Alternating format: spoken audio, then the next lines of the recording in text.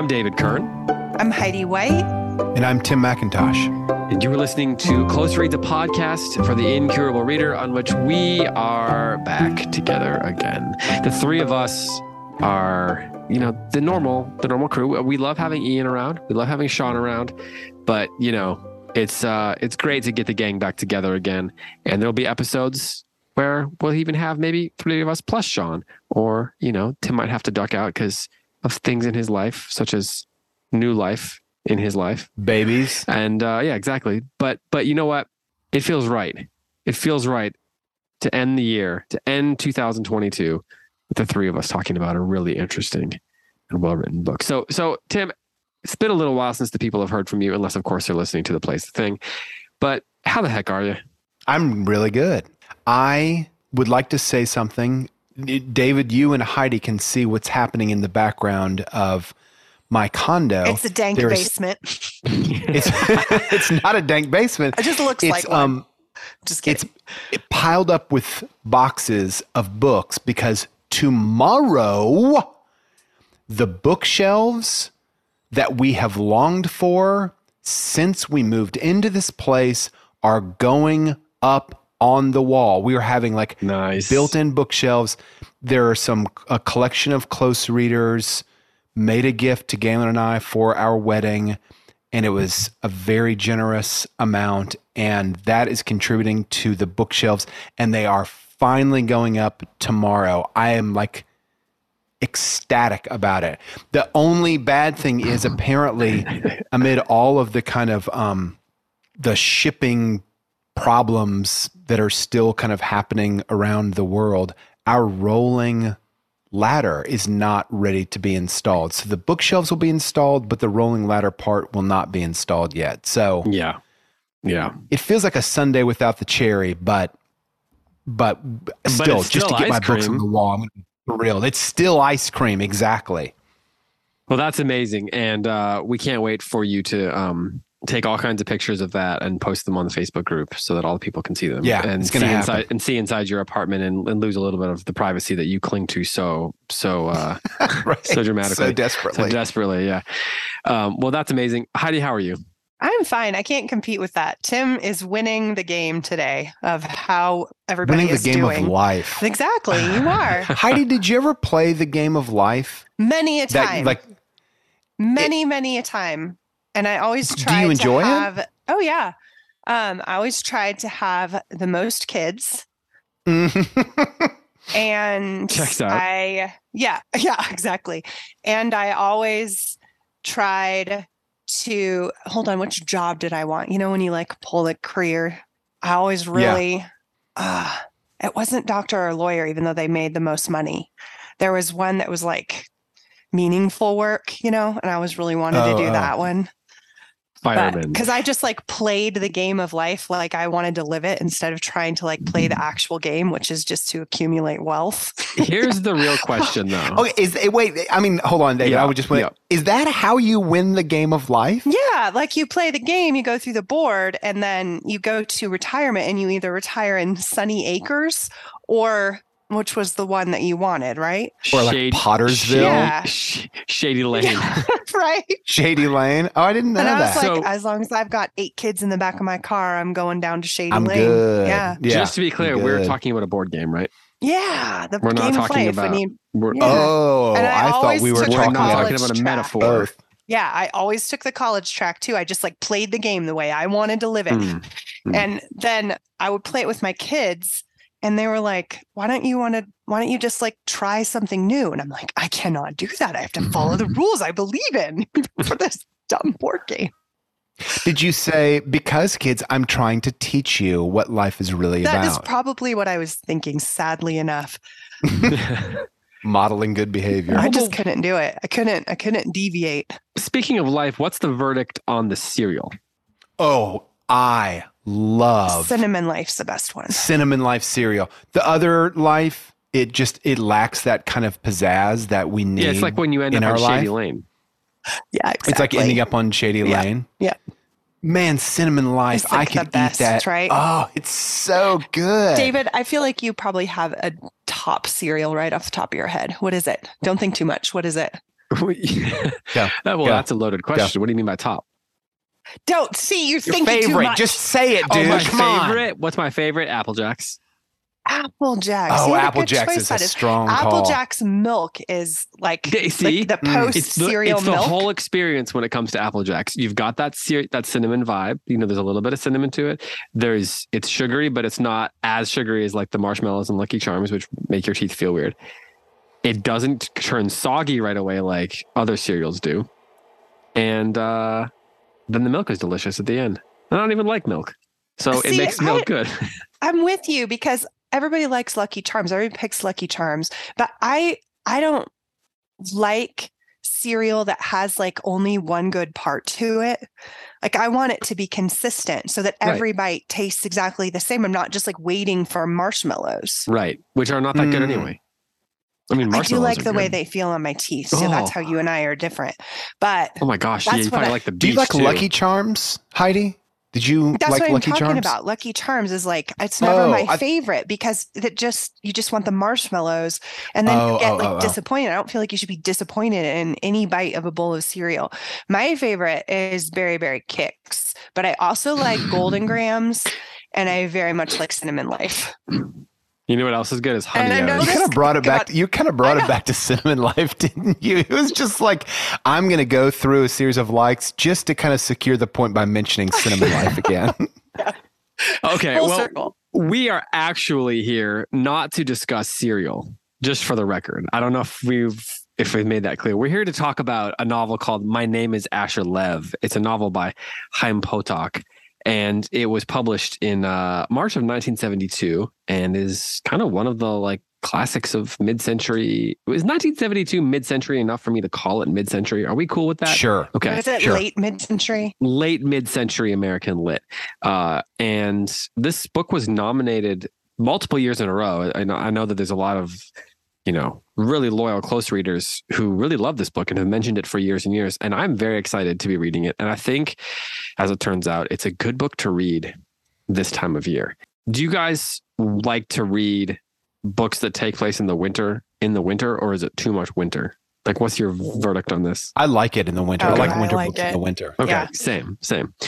Okay, but before we get into the book, Tim, we need to talk about something. Yeah. We need to talk about Classical U. Because Oh, yeah. so I want to just drop a few bullet points here about Classical U, and then I think you're going to have to fill in some gaps for me.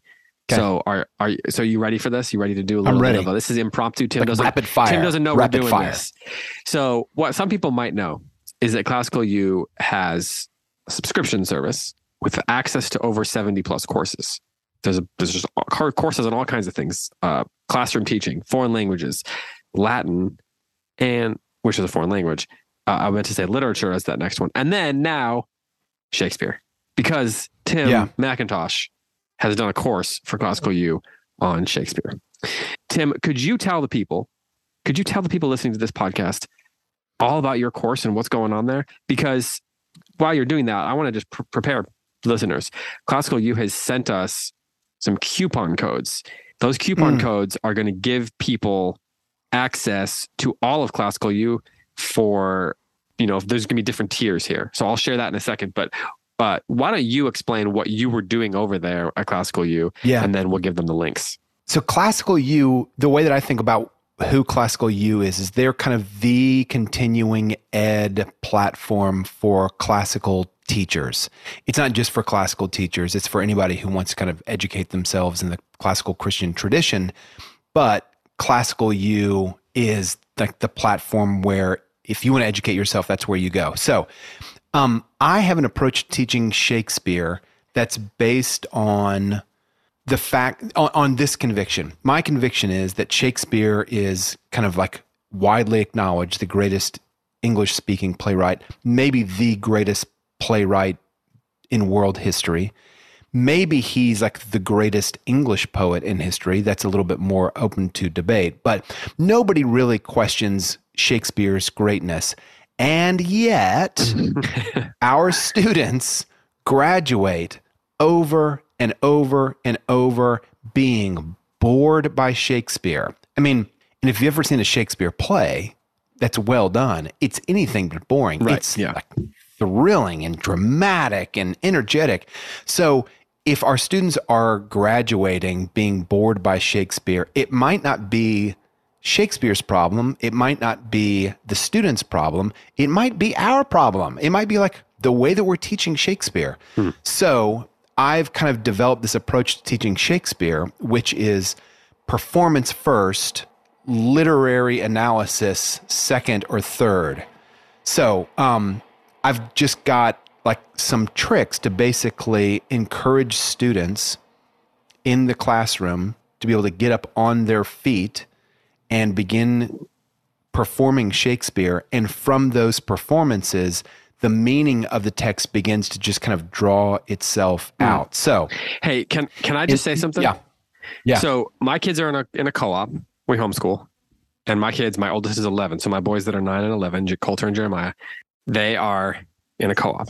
And on Wednesdays, they do Shakespeare. And the mom, who's our friend Jenny, who is running that, she subscribed to this course. Well, she's subscribed to Classical U, and she's been watching your course. And she was raving about it. Oh, Bethany really? told me how much she loved it. And this is even teaching Shakespeare, like excerpts of plays, like they're doing Midsummer this winter. And right before Christmas, we're all going to go over to her house, and they're going to do a performance and all that. So even with 9 and 11-year-olds, like kids that young, your course is opening up how to teach Shakespeare with these kids. So I can't tell you how happy that makes me. So what we did in this course was Classical U located this beautiful theater in downtown Harrisburg, Pennsylvania. It used to be a church, actually. It still has stained glass. It's this beautiful space. And I went in there with 5 students. They were 10th and 11th graders who had almost no acting experience. And a couple of them knew nothing about Shakespeare. Like when I say nothing, like I asked one of them off stage, what do you think of Romeo and Juliet? And he said, who?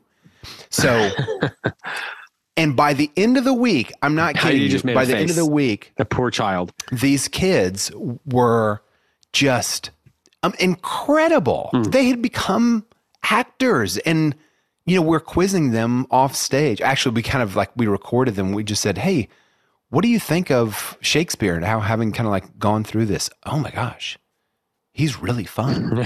So yeah, that's cool. I shouldn't go on and on, but I'm tempted to go on and on. Thanks for asking about it. So yeah, so what they did is they gave us 2 coupon codes. So this is actually going to give our listeners access to all of Classical U. So there's, our friend Josh Gibbs has courses on there. My dad has done courses on there. There's all kinds of topics, whether you're a teacher in a school or a homeschool parent, there's something for you there. Or if you just want to continue your own education, as Tim said. So there's 2 kinds of links. And I'll post this in the show notes as well.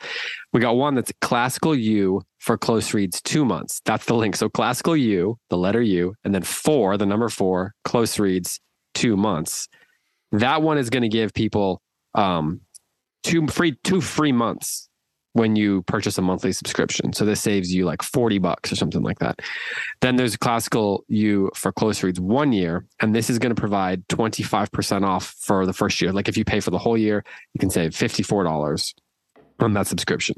All of these subscriptions come with 14-day trial. So you can go sign up. You can do it for 2 weeks before you have to pay anything. And we'll have the instructions and the links in the show notes for this. But we really appreciate Classical U giving this access and this option to our listeners. And now that Tim's back for the next several weeks, we figured this is the perfect time to share it. And it also might be a great time. Like this might be something to do for, during your Christmas break. It might be a great thing to sign up for as like maybe a Christmas present to yourself. Just throwing that out there. Maybe something to say that you're thankful to your spouse. I don't know. I'm just throwing some options out here, just spitballing. And so, yeah. Again, all of this will be posted in the show notes over the next few weeks if you want to access it. So thanks to Classical U, and shout out to Tim for making that great course. I want to say one other thing, like David said, there are so many good stuff. Like if Classical U does it, it's good. Like their brand is such a high quality. And we'll post the trailer. The trailer. Yeah, and the trailer. Yeah, great. Yeah, I'm really happy with the trailer.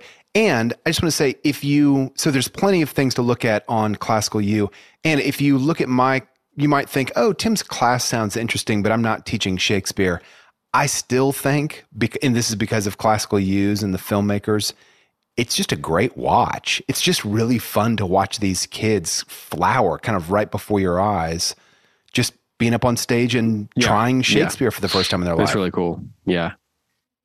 Okay. Well, again, thanks to Classical U. Good job by Tim. And let's dig in now. Let's dig into My Name is Asher Lev. Again, I'll post all that information in the show notes for the next few weeks, so that you guys have access to that. Tim, have you ever read My Name is Asher Lev? This is my third read. Oh, okay. Okay. So you know it pretty well then. But Heidi, this is like me. This is your first time, right? My first time. Yeah. And I had no expectations before opening the book whatsoever and knew nothing about it at all. I mean, I assumed it was going to be just because of Podoc's work. Like I expected, I guess, a certain amount of emphasis on the culture of, what it means to be a Jew in America. Yeah.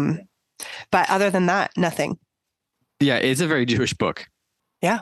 And there's a few different things I'm interested in talking about, and I'd like to hear from you guys, obviously, what you want to talk about. One is let me just ask you, the two of you, this, and then we can figure out how we want to approach this question.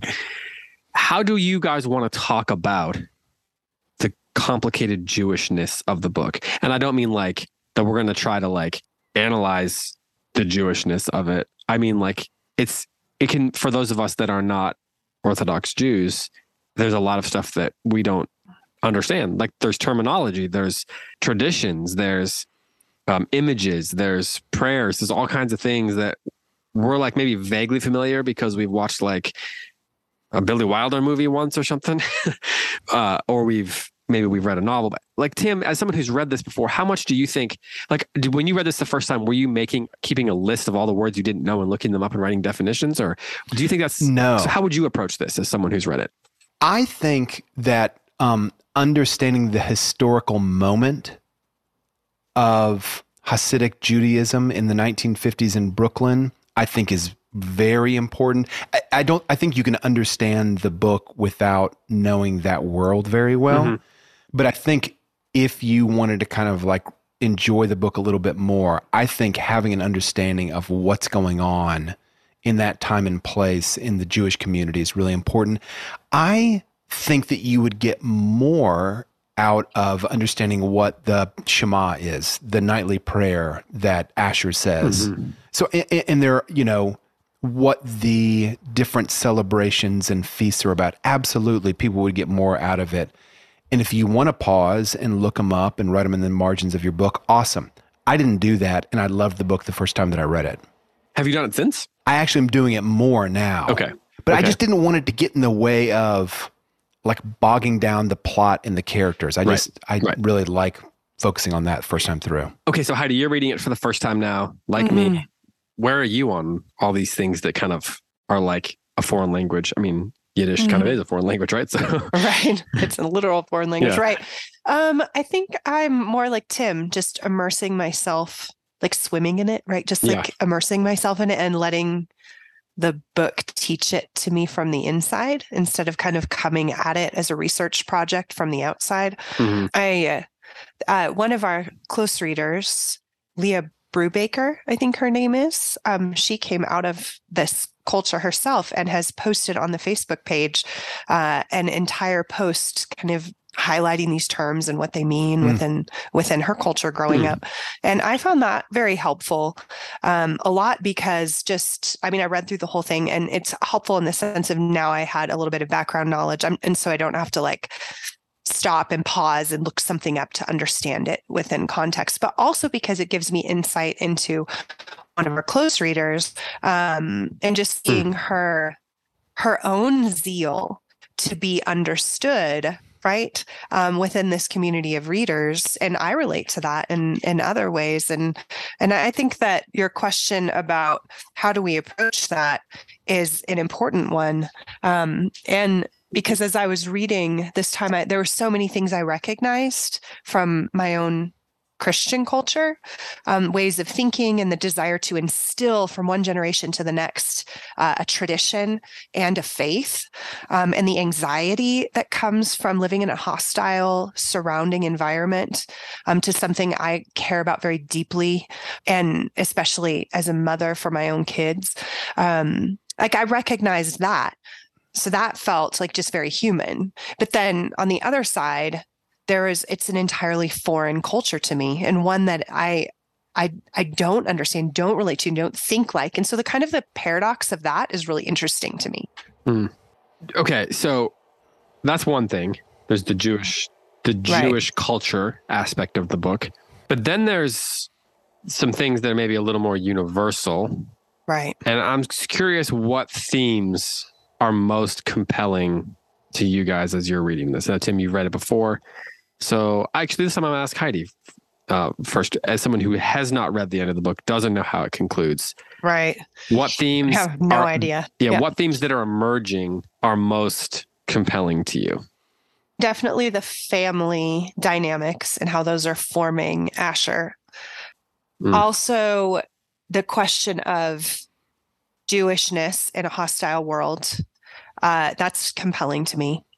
And also the question of art and his creative ability, and how that is obviously from the very first paragraph, we know that that's what the book is, quote unquote, about, right? The idea of art as, I don't know, as a solace, as a way to invent and define yourself, as a way, all of the complexities of his gift, as he calls it, that are just beginning to unfold in these first two chapters. I'm really, really interested in that. Okay, Tim, having read it then, Heidi mentions the family dynamics that are forming Asher, being Jewish in a world that is hostile, in a culture that is hostile to it. And then I guess really it is the whole world. That's part of the big plot, of this book. And then also art as solace is just the one sentence, the 4-word summary of what Heidi was saying, which is more than that, but that's how I'm summarizing that. So what about for you? Would you add anything to that list? I think, Heidi touched on this, the dynamic between an individual and his community in this book is so present. And it will become more and more present the older that Asher gets. Right now, he's lodged with, in the care of his mom and dad. But as his artistic gifts grow, and as they're not really understood by his mom and dad or by his community, it just puts him in this it puts him in a difficult position. And in a way, it puts his community in a difficult position also, because he is extremely gifted. And they love him, and they're not quite sure what to do with him. Dynamic between the individual and the community. Yeah. Anything else? Any other themes that stand out? I should. This is not really an answer to your question. I should just kind of say that this book is a heart book for me, in the same way that A River Runs Through It was a heart book for me. Because when we read A River Runs Through It, man, the relationship between the father pastor and the sons was so familiar to me. I didn't grow up in Montana. I didn't grow up fly fishing, but so much about their dynamic I was like, man, that was my household. And strangely enough, I did not grow up in a Judaic household, but man, I really, really recognize with the relationship between the mother and the father and the son. So, I was born in the evangelical world. My dad was a pastor. My mom was kind of, not co-pastor, but, she was front and center on Sundays. And my dad was very, very intelligent and very well read. And I know that is something prized in the Hasidic community as well.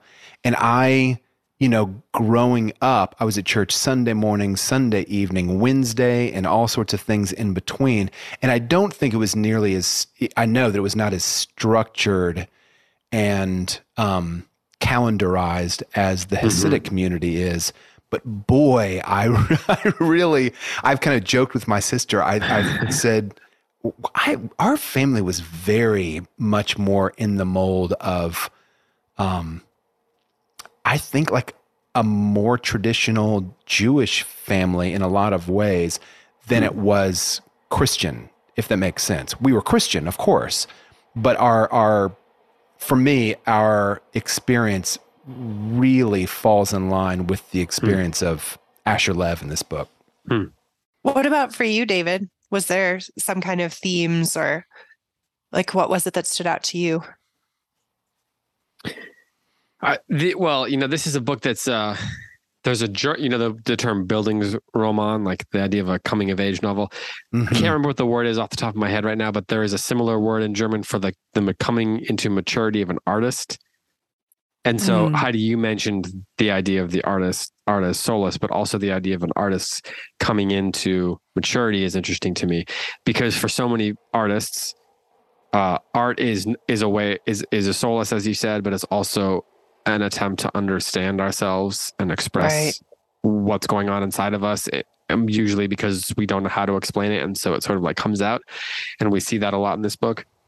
And so the theme of him discovering that he loves this thing, but not knowing what role it should play in his life, finding that it is a solace to him, but not knowing if it's the right thing to do, rejecting it in grief, all these sorts of things.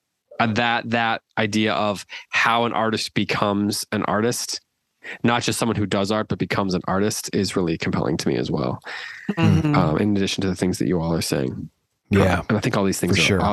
like any great novel, all these themes are kind of woven together. So I think that these, five or six themes that we've kind of mentioned here probably will be things that we touch on a lot. Before this episode ends, I do want to talk a little bit about the Jewishness, the sort of like history that Tim was talking about there, because I think that would certainly be helpful for me. And then in the winter, we're going to be reading The Netanyahus by Joshua Cohen, which is another super Jewish book. In many ways, it's maybe even more Jewish, and it's like really tied to the history of diaspora. And it really contemplates the nature of diaspora. And one of the reasons I ended up I love that book, but also I kind of feel like it's a good book to do next year, is because it is an interesting book to combine with Asher Lev, because we've never really done books about Jewish culture before. And I feel like doing these two close together they'll speak to each other in a good way. Yeah. But I think getting a little bit of background will be helpful. But before we do that, I want to ask this question. Through the first two chapters, what do you think this book does best? Like, what really stands out to you? And this is maybe a craft question if you want, but like, Heidi, what for you, like me, we're both new to this book, but like, what stands out as things that the most impressed you? First thing I want to say is that I got Leah's name wrong. It's not Brubaker. I don't actually know how to pronounce it. Kabaker, maybe? So forgive me, Leah, for getting your name wrong. Hey, Leah. Sorry. And thank you so much for what you posted on the Facebook page. It's a really helpful guide. I think that for me, since I'm not exactly like you, David, and I'm not noticing necessarily the craft as much as I am just experiencing it. So I can tell you I could tell you what I'm experiencing, and you can tell me what craft-wise is creating that and working. I don't know if I can. And that is, from the beginning, I am feeling exactly what this boy is feeling. And seeing the world through his eyes, even though I don't relate at all to the Jewishness that is so formative to him, right?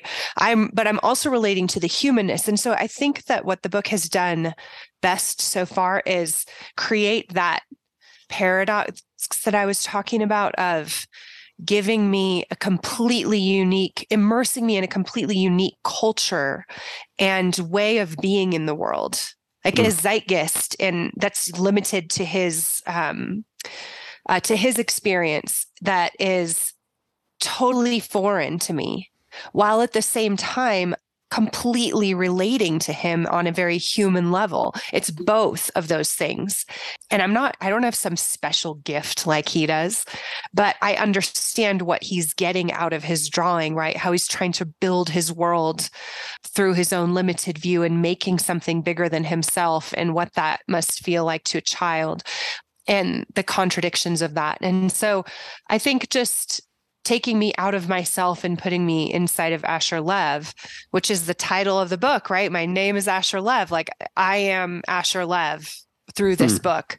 And I think that's what he's doing best so far. There's that. I remember hearing that Steven Spielberg, when he was directing E.T., the camera level is the height of a child. The camera level is not at the height of an adult throughout that movie because, of course, plenty of adults saw that movie, but we're positioned to view the world through the eyes of 8, 9, 10, 11 years old. And it changes. There's a kind of wonder that it brings to that movie that for me, I've never lost that wonder. I know the flaws in that movie, but I just love that movie so much because it takes me back to being a child and seeing that movie and not understanding the adult world yet. And I think this book, I mean, Heidi said something like this. This book does an incredible job of putting us at kind of like that lower camera height for the beginning of the book. And so the first few pages of the book are kind of like the history. And then on page 5, we're dropped into Asher Lev as a boy. And we're as confused about what's going on with his mom. We don't know exactly what his dad's work is, but we know it's scary and it's draining, extremely draining on his dad. But we don't really know the kind of weight of responsibility of Asher Lev's position as the firstborn of these two people, except for a paragraph we get on page 5. I'll actually read it. It's the kind of conclusion of the opening preface of the book, which is all kind of like big picture historical about Asher Lev's place in the Hasidic community. So last paragraph of that section, page 5. So little Asher Lev, born in 1943 to Rivka and Arya Lev in the section of Brooklyn known as Crown Heights, little Asher Lev was the juncture point of two significant family lines, the apex, as it were, of a triangle seminal with Jewish potentiality and freighted with Jewish responsibility. But he was also born with a gift. It's such a great launching point. So Asher's position, he is no ordinary boy. He is extraordinary in two ways. He is the son of basically, or he's the kind of connection of two dynasties, and he has a gift as a creator. So one little thing about the way that Hasidic Jews understand leadership is that it is dynastic. It is not like, an evangelical pastor, or it's not even like a Catholic priest. You don't go through a certain level of qualifying exams and, like get your seminary degree. It is much more hereditary. Of course, in that hereditary makeup, like Charles now, King Charles now, he has been preparing his entire life to inherit the throne from his mother. So it's not as if he's been unprepared. Of course he's been prepared, but the Rebbe in this is a hereditary leader who has been prepared from his father and grandfather probably to inherit this role and be the leader of his family and of his synagogue. And Asher Lev is the kind of connection point between two of those great lineages. So we don't really see much of it in these opening parts, but it's always good to keep in the back of your head. Asher Lev is no ordinary boy. He is very important. He's a prince in a way. And you see that too, because different people around the community seem to look at him that way. Like the other boy who says, "Oh, I wish I was the son of So what of the Rebbe, Lev, or his father. Yeah, exactly. His father's like the right-hand man, right?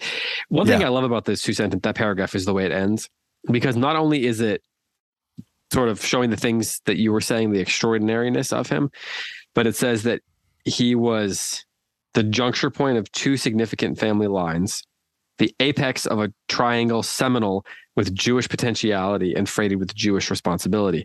So he has all this potential, and thus he has all this responsibility. But then it says, but, before it introduces that not gift. And. Right. The gift is in contrast or in opposition absolutely to the potentiality and the responsibility. And that's a really even if we're analyzing this line, but even if we didn't analyze that, you feel that but. That's every word matters so much because you feel the weight of words, and you saying but instead of and, we can analyze and break it down here. But when you read that the first time, that but hovers over everything that you're about to dive into. That's the kind of stuff that I think Chaim Potok does really well. He's so good at these subtle comparisons and bringing repetition in and making that like when the father says, "Did you say your prayers?" And then you notice when he doesn't say the prayers, and that's that goes back to what you're saying about a child, right? The child notices when there's an absence of something, and so the way his memory is processing these absences is really interesting. And so Potok has this ability. His writing is so subtle, but it's not esoteric or. It's not Cormac McCarthy or Faulkner, but it has so much subtlety to it. I'm really taken craft-wise by these first two chapters. I was kind of okay, I'm going to say something here. It's going to make me sound like I think I'm okay. I'll just say it.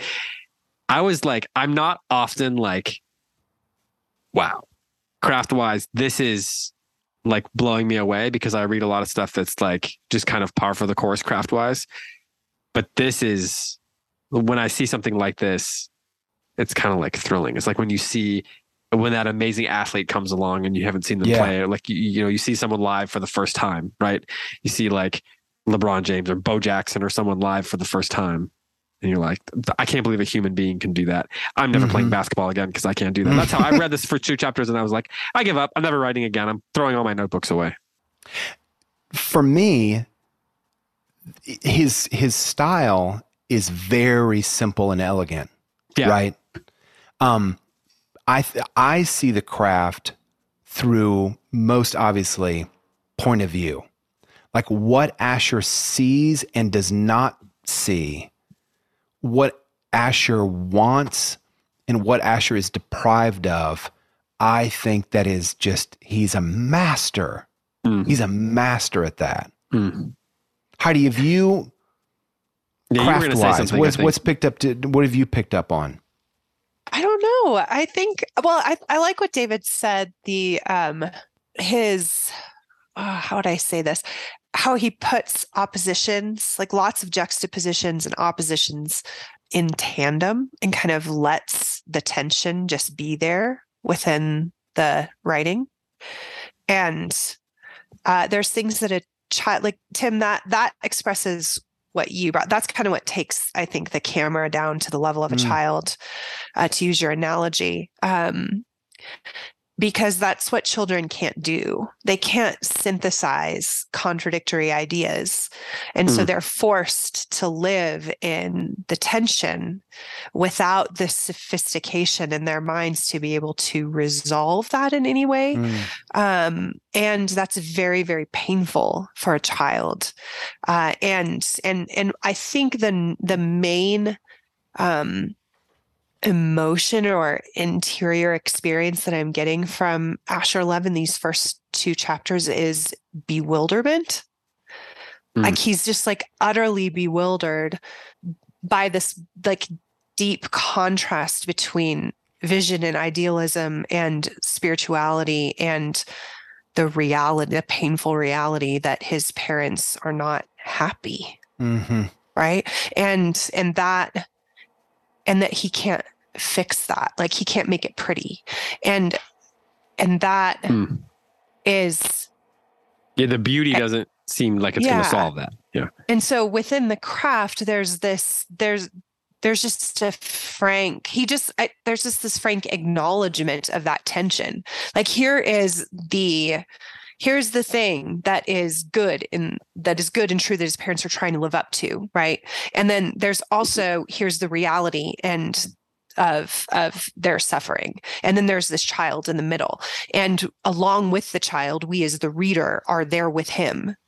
And so we are experiencing the world through his eyes. We are seeing at his camera level because our author is giving us this pendulum. And there's no resolution in the writing. There's no moral to the story, right? There's nobody there to help Asher figure that out. And so he's bewildered. And that comes because Potok is giving us these contradictory experiences and letting them just be in tension all the time. Well, and one of the things I like is that you talked about the bewilderment, and it's not just the tensions so much. It's not just the tensions. It's also what he doesn't answer. Because, Tim, you alluded to this earlier when you're like, his father does something, but he doesn't come right out and tell us. Maybe someone will reveal, maybe his mom will say, like, some character will reveal to Asher, answer some question, but we never know more than Asher does. In fact, often, like, we're able to intuit things that he has yet to intuit, because, like, we're adults and have that distance from the narrative. Yes. But he makes us feel that bewilderment, because it's with the mom's illness, and there's that moment where you think she's gonna die because she's screaming, and you're like, wait, is the book gonna tell me? You just want to know the answer, like, what did she die of, right? And then you realize it's not that. It's in some ways it's something so even more complicated than that. I mean, you know what I'm saying? Right. Complicated in a different way. It's like a different sort of grief that settles on them all. A different kind of death. Right. Like, in a sense, there is a death going on in that moment for her. And so he was right, but he was wrong. And that's confusing. Right. And for us as the reader, we just want to, like, there's like 20 pages where we're like, okay, the father does something mysterious, and he doesn't just come right out. Like, he doesn't define anything. That's part of it, right? He doesn't tell us, if you're not familiar with this culture, he doesn't come out and define what the Rebbe is, or what these relationships are, or how these people got there, or he doesn't tell us the story of Jewish history in Russia. And so that bewilderment that we have mirrors his own bewilderment, because he has to learn it. So we have to learn it with him.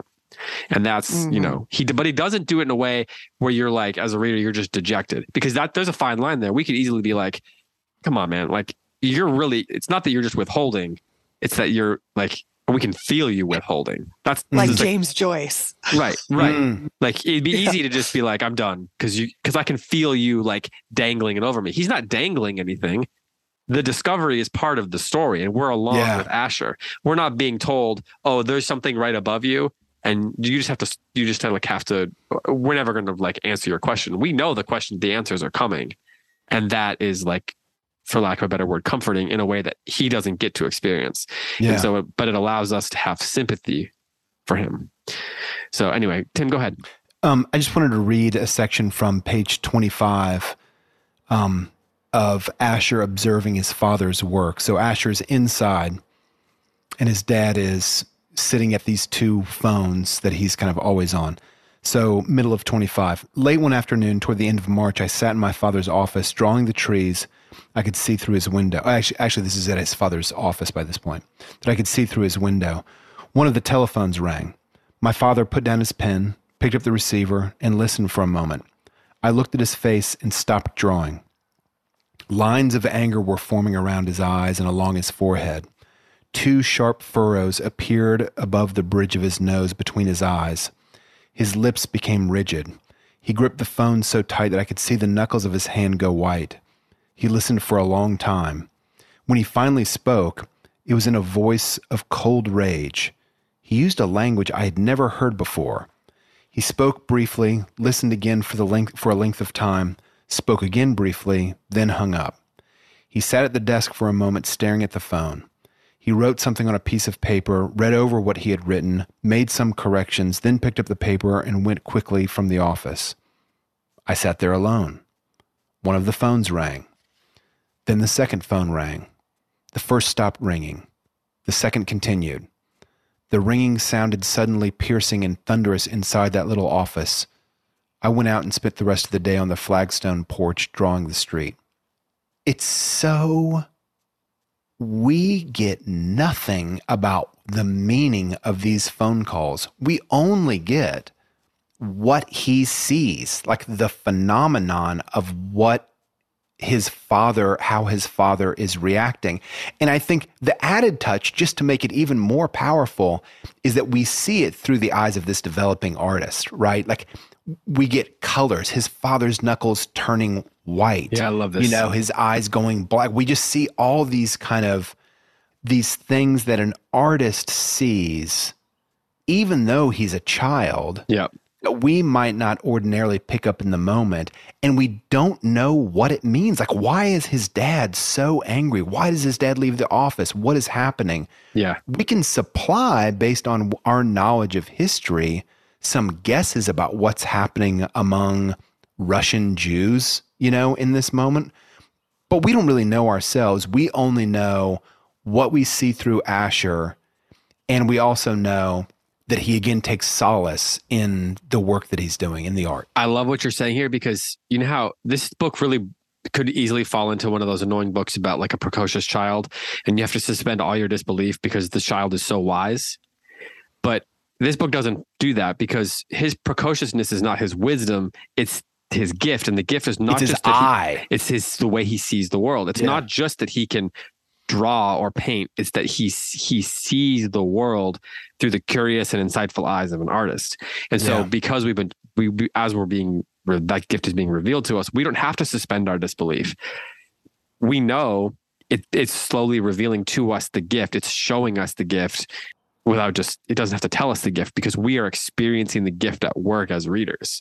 Yeah. Like that's borderline genius, I think. Yeah. Yeah. Oh yeah. Heidi, go it's ahead. So good. I think you were going to say something right as I was. Yeah.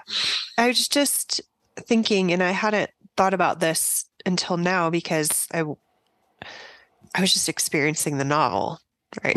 Yeah. But as we're talking about it, these two chapters have these three streams of identity formation for this child, right? You've got his gift, like this urge that he has to draw, and his skill at it, innate skill. And then also his family, right? So that's his first circle thing, right? Like his circle of the self. And then his family, which is the only society he knows. And then his Jewishness, which is the spiritual identity that's also a communal identity, that's also a cultural identity, and that is throughout the novel put in opposition to the outside world, right? And so he's forming, even in these first two chapters, like a very unique and strong selfhood.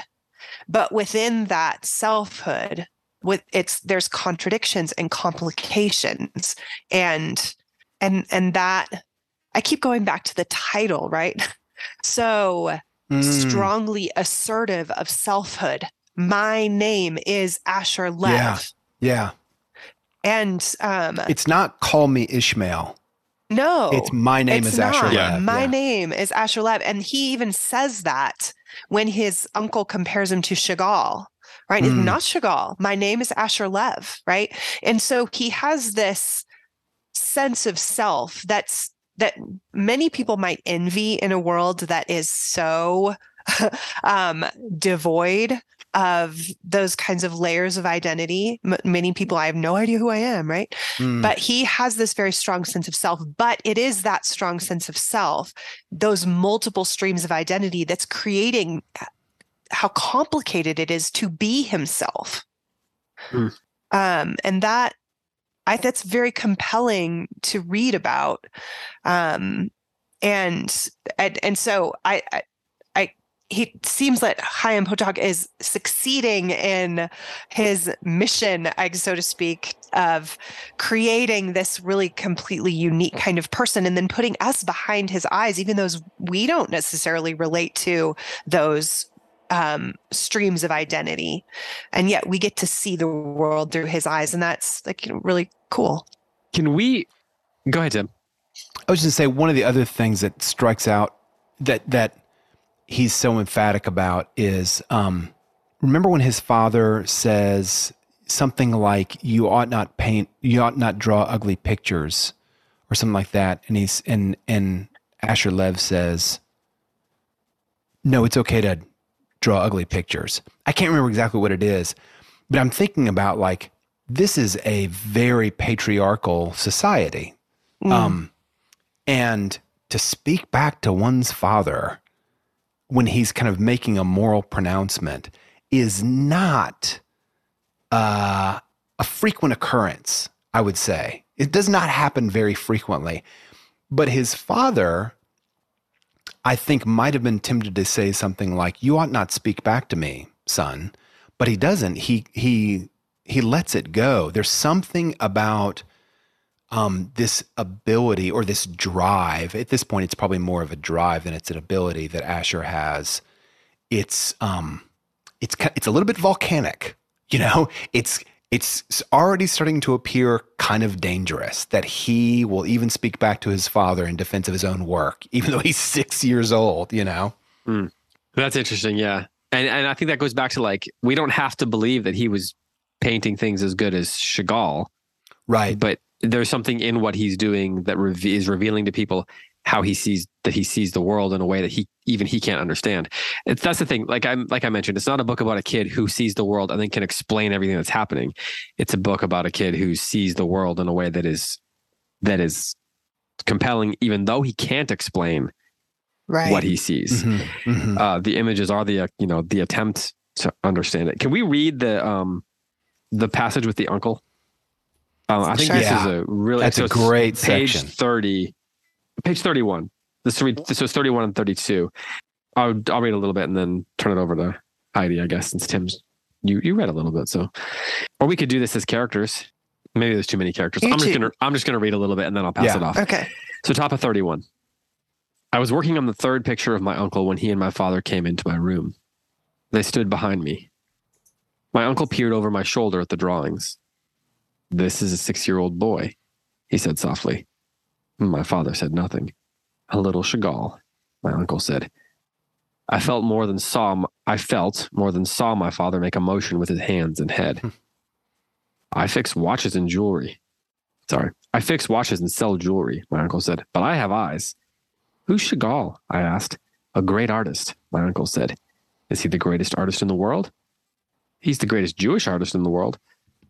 Who's the greatest artist? My uncle thought a moment. Picasso, he said. Picasso, I said, tasting the name. Picasso. Is Picasso American? Picasso is Spanish, but he lives in France. What does Picasso look like? I asked. My uncle pursed his lips and squinted his eyes. He is short and bald and has dark, burning eyes. How do you know about such things? My father asked. I read. This is one of my favorite lines in the book. I read. A watchmaker does not necessarily have to be an ignoramus. It's great. It's late. It's late, my father said to me. Get in your pajamas, Asher. I'll come back to put you to sleep. A regular Chagall, my uncle said. I turned in my chair and looked up at him. No, I said. My name is Asher Lev. The two of them stared at me for a moment. My father's mouth dropped open a little. My uncle laughed softly. This is 6 years old, he said. Good night, Asher. Then he said, I want to buy one of these drawings. Will you sell it to me for this? He took a coin from his pocket and showed it to me. He picked up one of the drawings and put the coin in its place. Now I own an early Lev, he said with a smile. I did not understand what he was saying. I looked at my father. His face was dark. Good night, Asher, my uncle said. They went out of the room. The coin gleamed in the light of the lamp on my desk. I could not understand what had happened. I found myself suddenly missing the drawing and afraid to touch the coin. I wanted the drawing back. My father came into the room. He held the drawing in his hand. Without a word, he put it on the desk and took the coin. He was angry. Your Uncle Yitzkov has a strange sense of humor, he said, and went from my room. I looked at the drawing. I felt happy to have it back, but I felt unhappy my uncle had not kept it. It was a strange feeling. I could not understand it. My father returned to the room. I asked you to get into pajamas, he said. I began to undress. He sat on my bed, watching me. He did not offer to help. Is my papa angry? I asked when I came back from the bathroom. Your papa's tired, he said. And then he said, Asher, would you like to go to Uncle Yitzkov for the Sidorim? I don't know how to pronounce that. I feel terrible. Sidorim? Thank you. I don't know. I don't, that's... Yep. So forgive us for getting it wrong then, our listeners. Will you and Mama be with me? Your Mama can't leave the house. I want to be with you and Mama. He sighed softly and was silent a moment. Then he shook his head. Master of the universe, he said in Yiddish, what are you doing? Man, this is an incredible passage. So good. It does all the things we've been talking about. It creates these tensions, oppositions, confusions for this child. It presents the theme of art and creation. There's a little bit of humor in it. Jewishness, right? And these multiple good people who are speaking opposing things into this child, right? And how's this child supposed to make sense of that? And he can't understand that this is personal, right? For each person, they're wrestling with their own problems and their own issues, but a kid doesn't understand that. Right. Plus, there's the culture, the Jewishness, the family dynamics, the art, all of it. And we get to talk about Picasso if we want to. Yeah, right. Short and bald with dark burning eyes. Well, and Sounds about right. And then on the next page, he talks a lot about like light and dark. So this child is seeing light and darkness. So he sees that he looks at his father and his face was dark, and then they go out of the room, and then he looks. First, he sees his father. His face is dark. The father and the uncle leave the room. The next thing he sees is the coin gleaming in the light of the lamp on the desk. So it's like there's this opposition of light and dark, but it's like in the eyes of the young artist. And he's trying to figure out how to interpret where he sees light and where he sees darkness. And along with that, David, he's trying to learn how to create shade, right? Right. When he's drawing his mother's face, and he can't, he doesn't know how, right? That's such an objective correlative. Like a child doesn't know how to see in gray. They don't know how to make gray out of the adult issues that they're beholding, right? They just see the contrast and they can't soften it. And then of course, Tim, there's the idea of art being worth money. That's right. That's right. And the guilt he feels about that. Yeah. He wants the coin back, but he also wants the painting back. And what were you going to say a second ago, Tim? I just wonder there's a subsequent passage in which his mother comes out and she's smoking, and Asher kind of discovers gray in a way. I mean, I'm probably exaggerating, but he takes one of his mother's burned out cigarettes and he uses the ash to create. He's trying to create those shadows, gray, and it is such a sophisticated move for a young boy, that he uses a found object, this cigarette butt, and he uses it to kind of like create the effect that he wants. And I think that stuck out to me because I wonder if we might be seeing kind of some of what our author is hoping might be the resolution of this book. We have harsh contrasts, really harsh contrasts in this book, light and dark, insider, outsider. And what is going to happen? How is Asher going to resolve those things? Because we know already, or we should know, that he is positioned because of this gift that he has. He is not going to be like everybody else. And how is he going to resolve these things? Yeah, that's really good. Hey, okay. Before we wrap this up, let's just touch quickly on some of the historical stuff. Is there anything that we think that Tim in particular, that I don't know if you've done any reading on it, Heidi, Tim, do you anything you want to share that you think as we're going into the rest of this book, people should really know? Can I do like a 60-second overview of kind of like modern Judaism? Let's make it 260 seconds. Okay. Before the 18th century, there is like what we would today call Orthodox Judaism. It didn't have a modifier in the 18th century because there was only one kind of Judaism, but it's what we would today call Orthodox Judaism. In Germany, in the 18th century, there's a kind of modernizing movement that takes place. And you can see the effects of the modernizing movement make their way into Christianity. There's a kind of modernistic drive in Christianity. That same modernizing drive arrives in Judaism. So Reform Judaism is a kind of counter movement to what is just like mainstream Judaism. And so for the first time, kind of in the history of Judaism, to make things relatively simple, there are now two branches of Judaism: Reform Judaism, a product of modernity, a product of the Enlightenment, a drive to kind of have the Jewish community join the burgeoning nation states of the 18th century. So like the nation state is not even really a thing previous to the 18th century. So those Jews who are living in what we would call Germany are a people without a land, and they just are kind of a community in and of themselves, but they're not like, they wouldn't, this is anachronistic to say it, they're not like voting members of society. But Reform Judaism is starting to move in that direction. Plus, there's kind of a move to drop some of the supernatural elements of Judaism. And so they would look back, would Reform Jews, on what the Jewish Bible and say those miraculous elements we view now with suspicion, whereas Orthodox Judaism would say, no, absolutely, no way. Moses crossed the Red Sea with the people because God parted the waters. So there'd be a real rift there between Reform and Orthodox Judaism. A little bit later, 19th century, another branch forms. It's called, and this is confusing, conservative. You know, I'm a conservative Jew, someone would say, but it's not. It's a really confusing name for us because it's almost like a middle point between Reform and Orthodox Judaism. So to our ears, something like moderate Judaism, I think, would be more accurate. Okay. Now, Asher Lev and the Lev family are Hasidic Jews.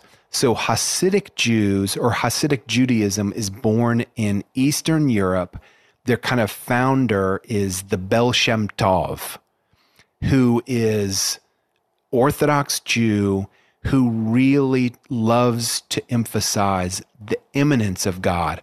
God is not just off in the heavens, but God is present in a divine spark in each one of us and in the everyday habits, not only of our lives, but the objects of our lives. And the Baal Shem Tov, to not speak too irreverently, he's just really, really interesting. He's really cool.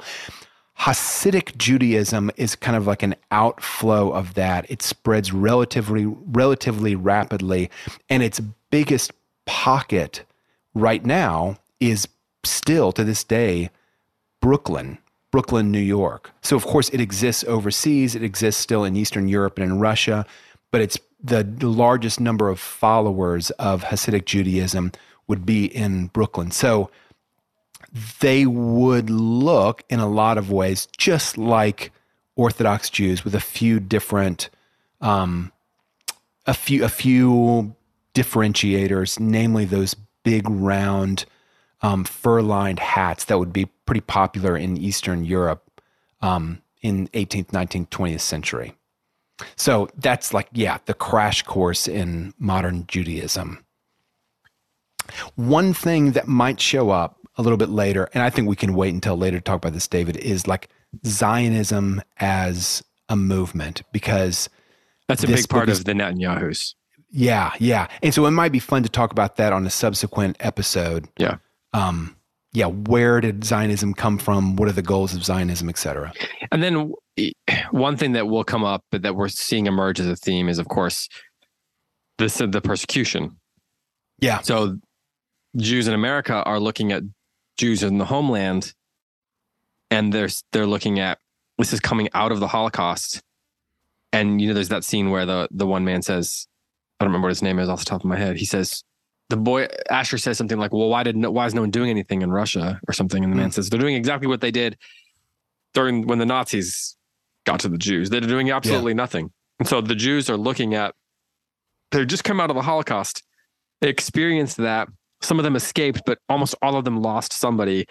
And then now they're entering a new Holocaust, although we don't necessarily call it that, under Stalin. And a lot of, if I'm not mistaken, a lot of like the Cossack stuff comes from like, there's this deep conflict between the Cossacks and the Hasidic Jews in like what is now Ukraine, that part of Russia. So they're looking at that and they're saying, well, we've been abandoned once already, and now we're being abandoned again. And so there's this fear, this anxiety, this sort of bubbling rage, all these sorts of things that are rightly hovering over this kid's experience. And so it's the layers of grief. He's discovering there's grief within the individual family, and then that's trickling down to him. But there's also a larger corporate collective grief, community grief that his people are living through and that he's growing up in, and that he's going to have to figure out how to process. And that's tied to the history of their people for millennia, but also very specifically in a deeply tragic and deeply traumatic way, with like basically back-to-back Holocausts that the story kind of begins between them. Like he's born at the end of one Holocaust and he's coming of age as the other one's kicking off like 5 years later. Yeah. Heidi, were you going to say something? No, there's so much deep, like persecution really has been the lot of Jewish identity since forever. Like I'm teaching this early moderns class, and we've been reading A Merchant of Venice and reading a lot and doing a lot of research on the experience of Jewishness in England. And it was, persecution is part of Jewish identity. And it's, I don't know, I feel like sad about that. Just like feel the weight of that. Yeah. Even though it shouldn't be that way. It's interesting because I read that Chaim Potok decided he wanted to be a writer because he read Brideshead Revisited. Yeah. Which is in some ways about the complex nature of being Catholic as an outsider. Yeah. So I imagine like he read that and he looked at it from a craft perspective and the writing perspective, and it's like sets his intellect and his creative life on fire, right? His creative senses on fire. But he also identified with this sense of being an outsider in a world that is so established, hostile, and so hostile to you. Yeah. Okay. Right. Let's wrap this up. Tim, any final thoughts for this week before we dig into chapters 3, 4, and 5 for next week? No, I don't have any thoughts. I have like a jumble of thoughts, but nothing worth saying. Save them for next time. I'll save them for next time. Heidi? Yeah, same. I really appreciate the background you gave, Tim. I didn't know a lot of that. So you're very useful. Thank you. I do have one more thing to say about Hasidic Judaism. Okay. It better be useful, otherwise your reputation I hope is it's on the useful. line. You guys, I hope it's useful. It's joyous. Yeah. Baal Shem Tov was, he wanted to celebrate the traditions and celebrate life. And it's they love dancing and movement. It's not just being in the library. It's not just being at yeshiva, but there's a joy and an exuberance that's part of the Hasidic community. And it's a little bit hard to see right now in the book, but it's there. This is a book of mourning. There's so much mourning. There's so many tall shadows being cast in Brooklyn from history. But I just wanted to add that Hasidism is born of this kind of like embrace of life, an embrace of the master of the universe's care for us despite the atrocities that have happened. It's almost like the 20th century existed to destroy Jewish joy. Oh, man. Like if you look at the persecution that they experienced as people worldwide for 100, especially the first 75 years throughout Europe and Russia, it's like,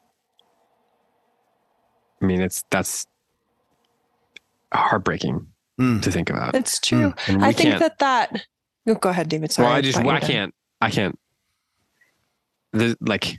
It's in some ways it reminds me of reading about, like reading Ernest Gaines or reading W.E.B. Du Bois or someone like that, where the best I can do is try to like be present in the story to try to understand what they went through, but there's no way to really be able to understand.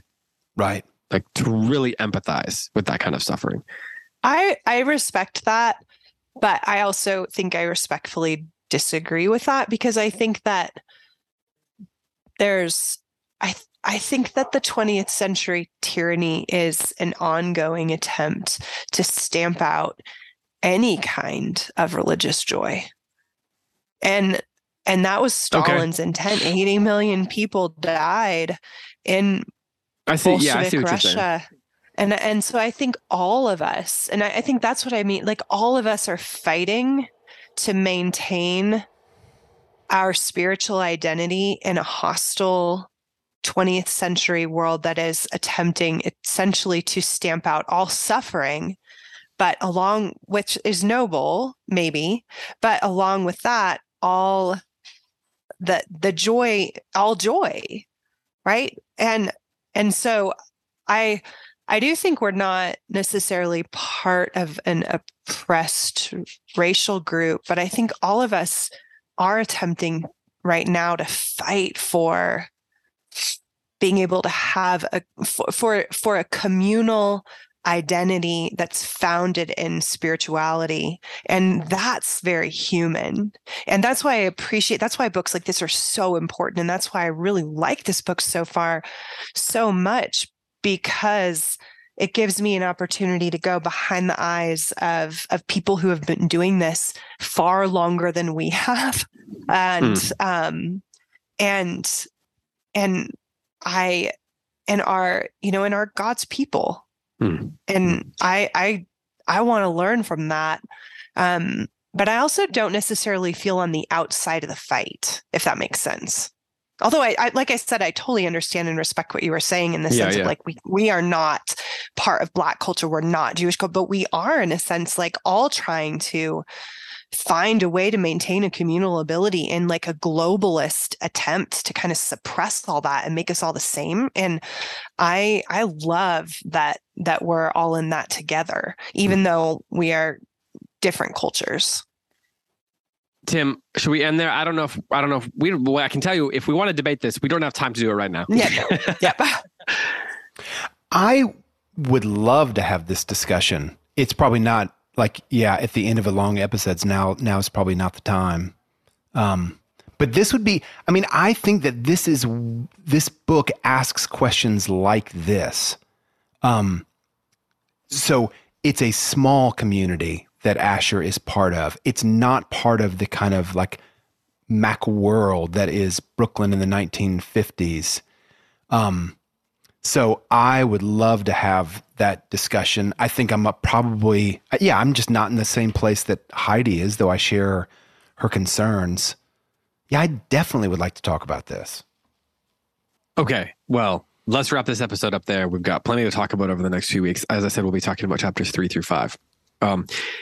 Over on the Close Reads HQ subscriber exclusive show, we are about to begin. We're going to do our Q&A for East of Eden, and then we're going to be diving into Till We Have Faces, which is not a long book, but we also don't have a long time to the end of the year. So we're going to take the last several weeks of the year to do that. And then we're going to announce the long book that we're going to do for the first quarter to a half of 2023 here pretty soon. Don't forget, it's in the show notes. It's in the description to this show, but you can get either 2 months free or a big discount on an annual subscription at Classical U. You can just go to classicalu.com if you want. You can find Tim's course, but we've got those 2 links there where people can get those discounts. Check out what Tim's doing. Check out all the other great courses on Classical U. You're going to be thrilled at Tim's course. I guarantee it. It's really great, and I'm really glad to be able to stump for it, I guess is what I'm saying. And Thanks, Tim, you David. know what? It's great to have you back. It's really nice and one to be thing back. I like about having you back is that we can end the episode with you saying, I disagree with Heidi. We'll talk about it later. Or maybe you disagree with Heidi, I think is what you were saying. But it all comes down to definitions, right? So, Right. all right. Heidi, anything else? Nope. All right. Well, for Tim McIntosh and for Heidi White, I am David Kern. Thanks so much for listening. Until next time, happy reading.